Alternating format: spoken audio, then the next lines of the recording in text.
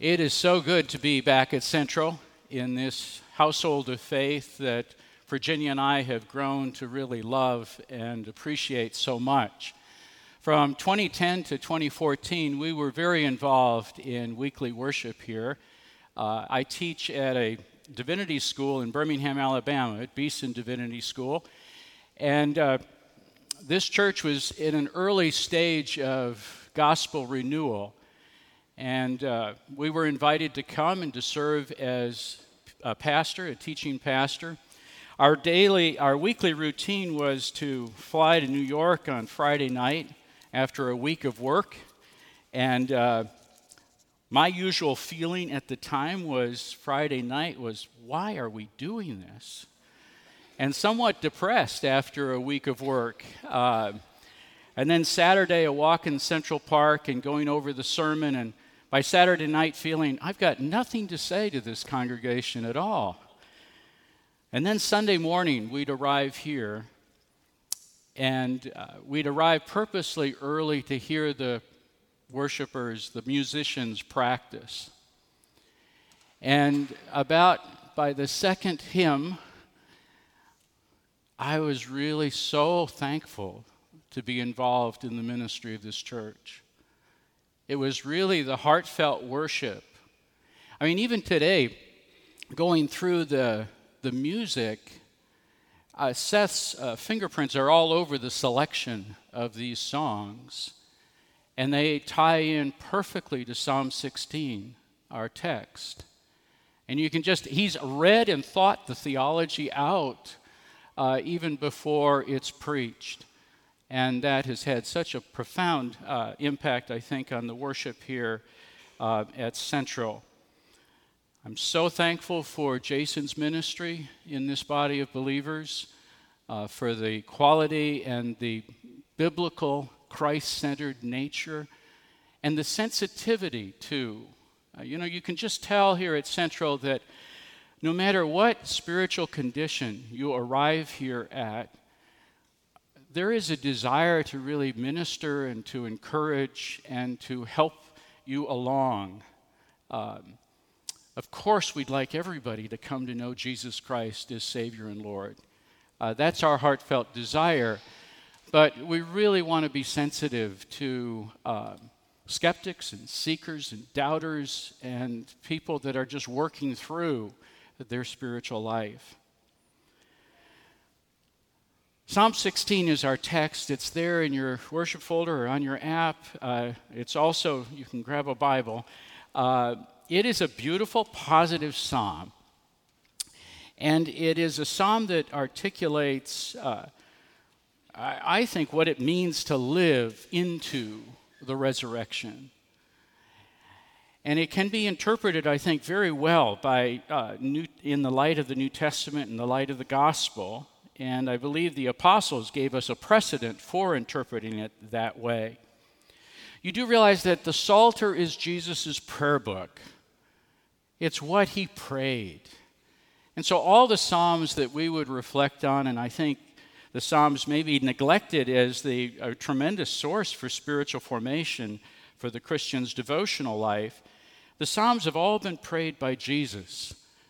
And when you pray them today in the light of Jesus praying these Psalms, I think they take on great significance. I don't know about you, but I like authors that give me words to express what I'm feeling and thinking. And when you find an author that does that articulates really, boy, I wish I could say it like this style, you find that in the Psalms. The Psalms give us words to express our lament, words to express our praise. Because I don't know about you, but praying can oftentimes, within 30 seconds, you seem to be at a stage of daydreaming, or your mind wanders. But the Psalms give us words to focus our devotion and our attention. Listen carefully, these are God's words. Keep me safe, my God, for in you I take refuge. I say to the Lord, you are my Lord. Apart from you I have no good thing. I say of the holy people who are in the land, they are the noble ones in whom is all my delight. Those who run after other gods will suffer more and more. I will not pour out libations of blood to such gods or take up their names on my lips. Lord, you alone are my portion and my cup. You make my lot secure. The boundary lines have fallen for me in pleasant places. Surely I have a delightful inheritance. I will praise the Lord who counsels me. Even at night, my heart instructs me. I keep my eyes always on the Lord. With him at my right hand, I will not be shaken. Therefore, my heart is glad, and my tongue rejoices. My body also will rest secure, because you will not abandon me to the realm of the dead, nor will you let your faithful one see decay. You make known to me the path of life. You will fill me with joy in your presence, with eternal pleasures at your right hand. This is God's word. It's trustworthy and true and given to us in love. In the name of the Father, Son, and Holy Spirit. Amen. Mark Buchanan is a pastor in British Columbia on the west coast of Canada, and he describes an idyllic wedding. The wedding took place in a chapel in August, and he said it was rustic, architecturally simple, yet a beautiful place of worship. And this young couple devoted to Christ, she was dressed in a white dress, and he was in his own suit. And a friend of theirs was strumming on a guitar praise songs and led the congregation in that worship. And he said it was almost like a handcrafted worship service. Simple, profound, aesthetically beautiful. And he said it could not have been better. And he officiated at the wedding. He gave the meditation. They exchanged vows. And the reception was held outdoors on a grassy slope jutting into the harbor and overlooking the Pacific Ocean with white sailboats. And he said it was just idyllic. You had the shrimp, Cajun food, and he said it was just a wonderful. And the newly married couple is circulating within the friends that have gathered. And he said it was Eden. It was like Eden. It couldn't have been better.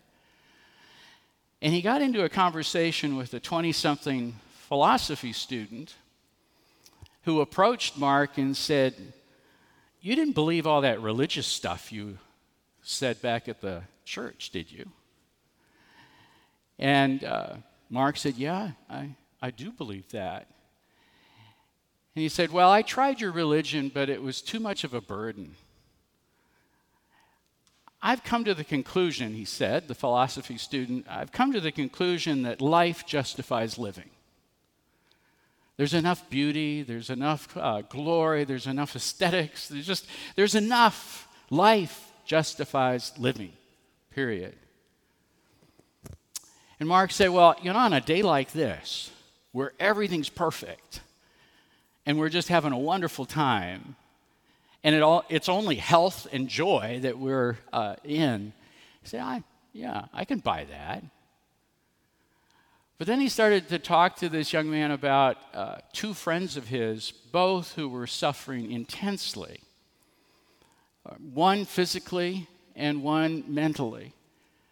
One broken in life relationally, the other one body broken. Life doesn't justify living, Mark said. Eternity justifies living. And that's kind of the tension point that I would like to develop in this sermon. Life justifies living, or living the resurrection. And in a way, I think you got to come down on one side or the other. Life justifying living, or living the resurrection. This is a psalm that I have sent to friends because I think it's such a beautiful picture of human flourishing. I sent it to my nephew who lives in Hong Kong and is facing a life change of moving from Hong Kong back to the States. And because I think it gives us words to describe what it is we're trusting in and what is anchoring our soul. Keep me safe, my God, for in you I take refuge. I say, and there's something affirmative about this description of devotion. I say, this is my confession. If you were looking for a kind of New Testament caption for this, I think these first 4 verses would be, for me to live is Christ and to die is gain. Or, I live yet not I, but Christ lives in me. And the life I now live in the flesh, I live by faith in the Son of God who loved me and gave himself for me. I say to the Lord, you are my Lord. Apart from me, you have no good thing. Apart from you, I have no good thing. I say of the holy people who are in the land, and this is something that, I've been listening to your sermon for Jason's sermons on human flourishing and what it is to become human again in the context that we've all endured over this last year. And his stress on the fact that it's not just the self that gets rightly related to God. It's the self in community, in the body of Christ, that gets rightly related to God. John Stott, the Anglican pastor, said that we're not bodiless souls, nor soulless bodies, but bodies and souls in community. I say of the holy people who are in the land, they are the noble ones in whom is all my delight. And we need to live in that community of the household of faith, I think, to experience the joy, the forgiveness, the acceptance, the relational wholeness. And still within this description of sort of single-minded devotion and wholehearted discipleship, the 4th verse, those who run after other gods will suffer more and more. The psalmist is describing here not so much pagans who live outside of Israel as the kind of syncretistic temptation, the blended sort of devotion and life of those living in Israel. Those who run after other gods. He doesn't name them. He doesn't dwell on this. After the Lord gave the 10 Commandments to Moses, he gave altar building instructions. And he said, you have heard, he says this through Moses to the people of God, you have heard that I have spoken from heaven. Do not put any gods alongside of me. I find that language really interesting, alongside of me, because it's not in place of me, not as a substitute for me, the Lord says, but alongside of me. And it just seems like we do live with the temptation of taking something and using that as almost a substitute for wholehearted devotion to the Lord Jesus Christ. And there's something about this psalm that I think every aspect that could threaten to compete with God finds its rightful place in devotion to God.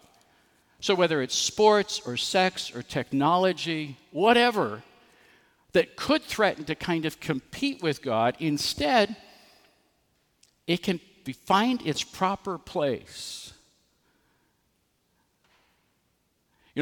Those outside of New York City always believe that New Yorkers work too much. I don't know if you agree with that. But it seems that kind of work becomes all-encompassing, all-absorbing. And I don't know, through our experience of New York, I'm glad many of you are working the way you're working. I'm glad that the business people and the scientists and the medical people are working the way they're working.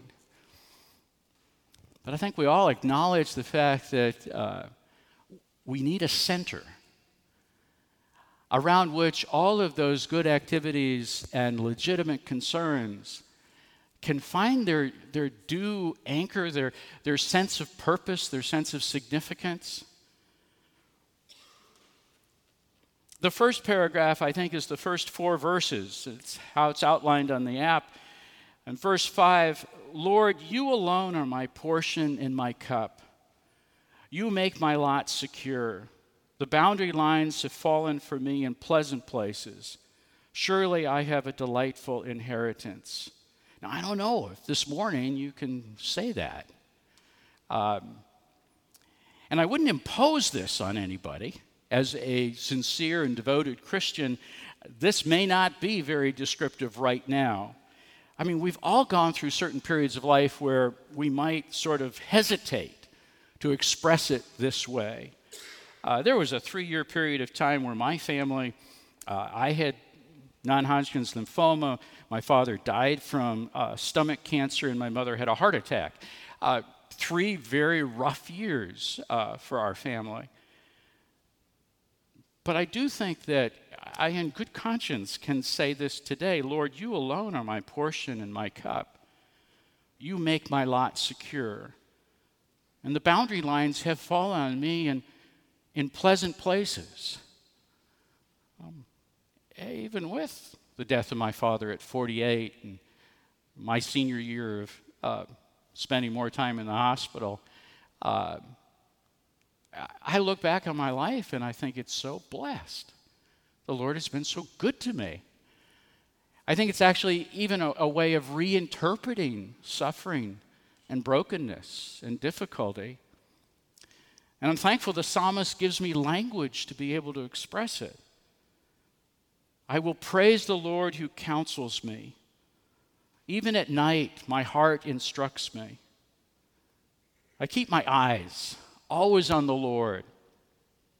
You remember that verse in Hebrews, therefore, since we are surrounded by such a great cloud of witnesses, we throw off everything that hinders. We join that race with our eyes fixed on Jesus, the author and perfecter of our faith, who for the joy set before him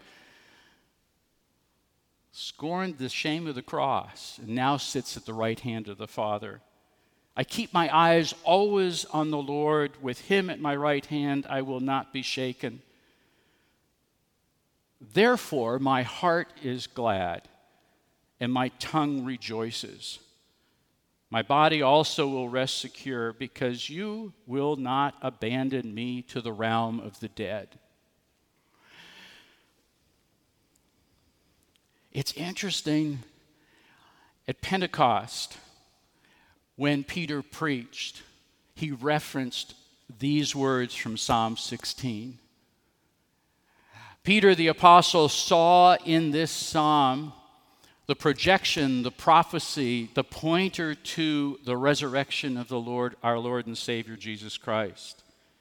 You will not abandon me to the grave, nor will you let your faithful ones see decay.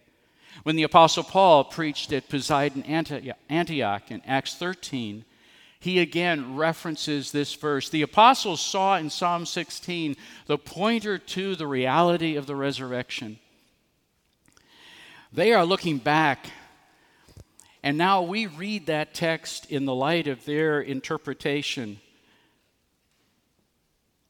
Life justifies living, or living the resurrection.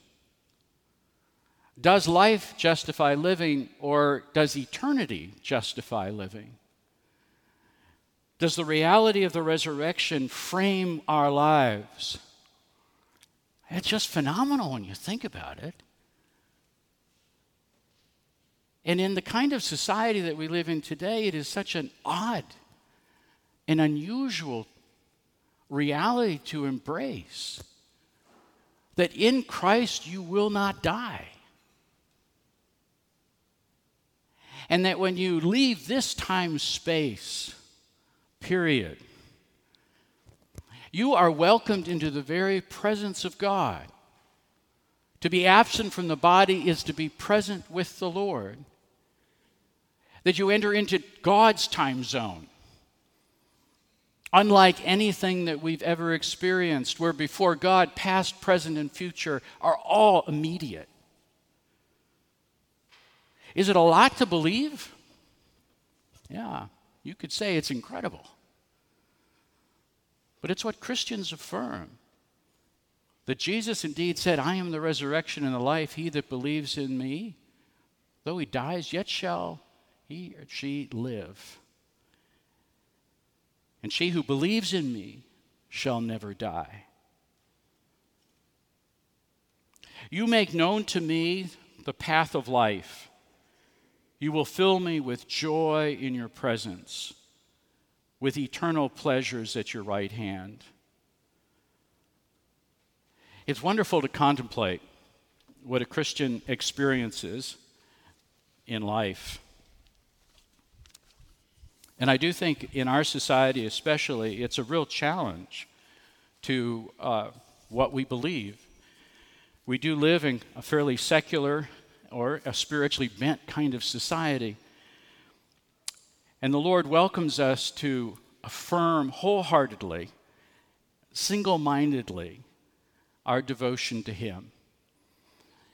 And here what I'm suggesting is that if you do that, if we do that, life takes on the kind of significance, the kind of redemption that the Lord designed for us. Jesus died so that we might live.